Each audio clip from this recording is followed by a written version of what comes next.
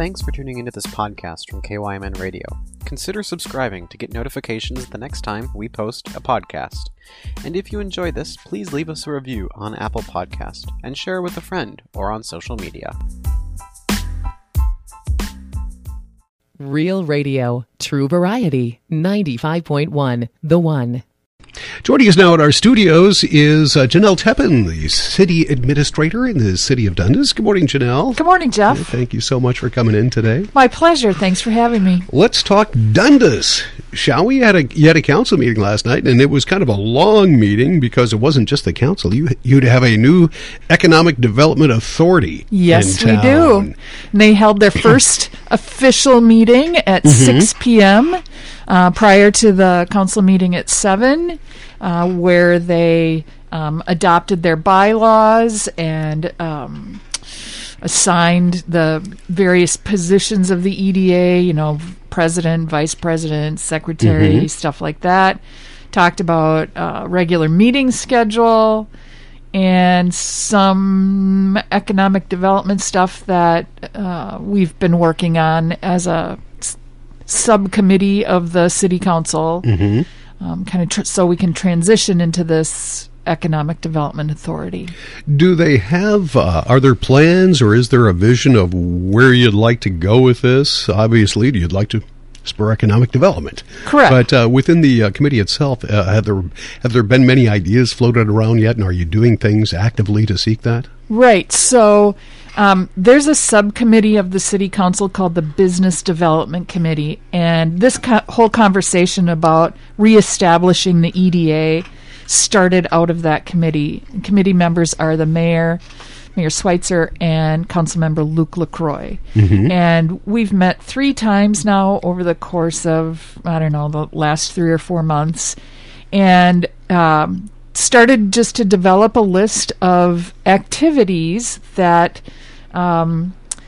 would be seen as pro-growth, pro-development.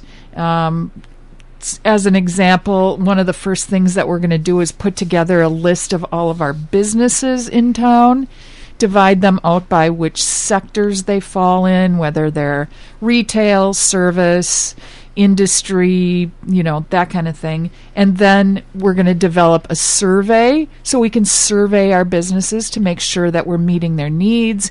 If they have any plans for expansion, how we might be able to lend a hand in that regard.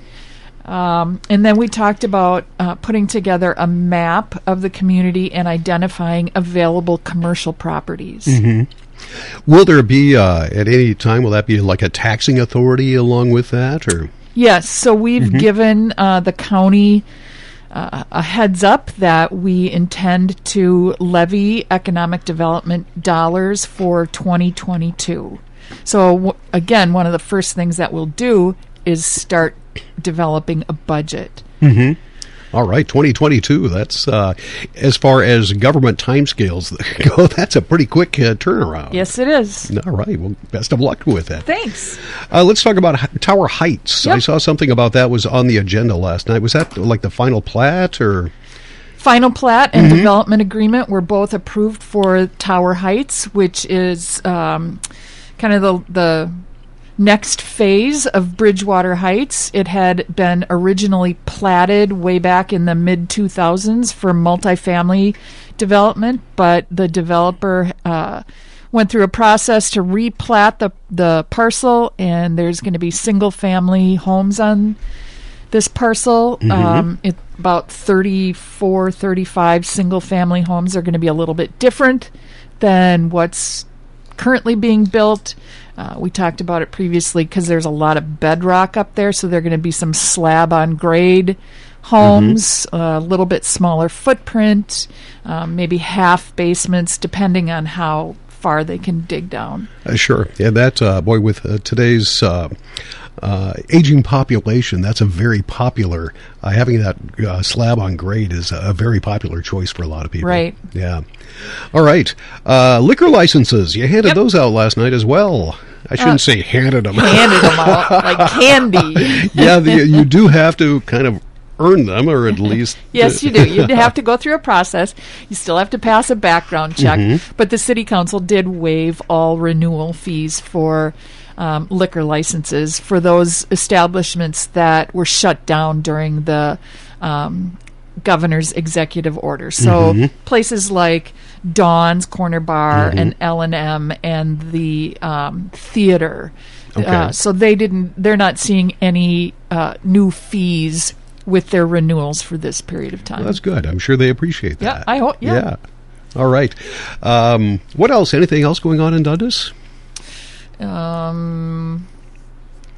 Still looking forward to new playground equipment in Memorial Park. That'll be hopefully by the end of July. One question I'm going to ask you before you leave here is, we talked when you got the new building. You moved into the new building. You've been in there for a while and settled in. I'm sure is the whole thing completely finished now? Is it all being utilized at this point?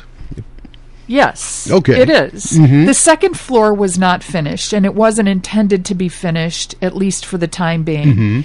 You may recall that there's an elevator shaft in the building, but the elevator did not get installed simply because we're not utilizing that second floor.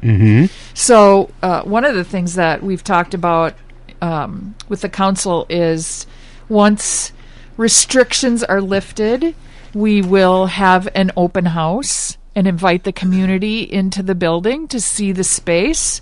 We appreciate it every single day, and those people that are coming in, and it's more and more as days go by, they're just overwhelmed with how great that building is. Oh yeah, it's a wonderful addition, and certainly it is an asset, I think, to the people of Dundas and the city government. So and to to the community's future growth too. Yeah. It's definitely got its place. All right, it's going places. Jenelle, thank you so much for joining us. We certainly appreciate it.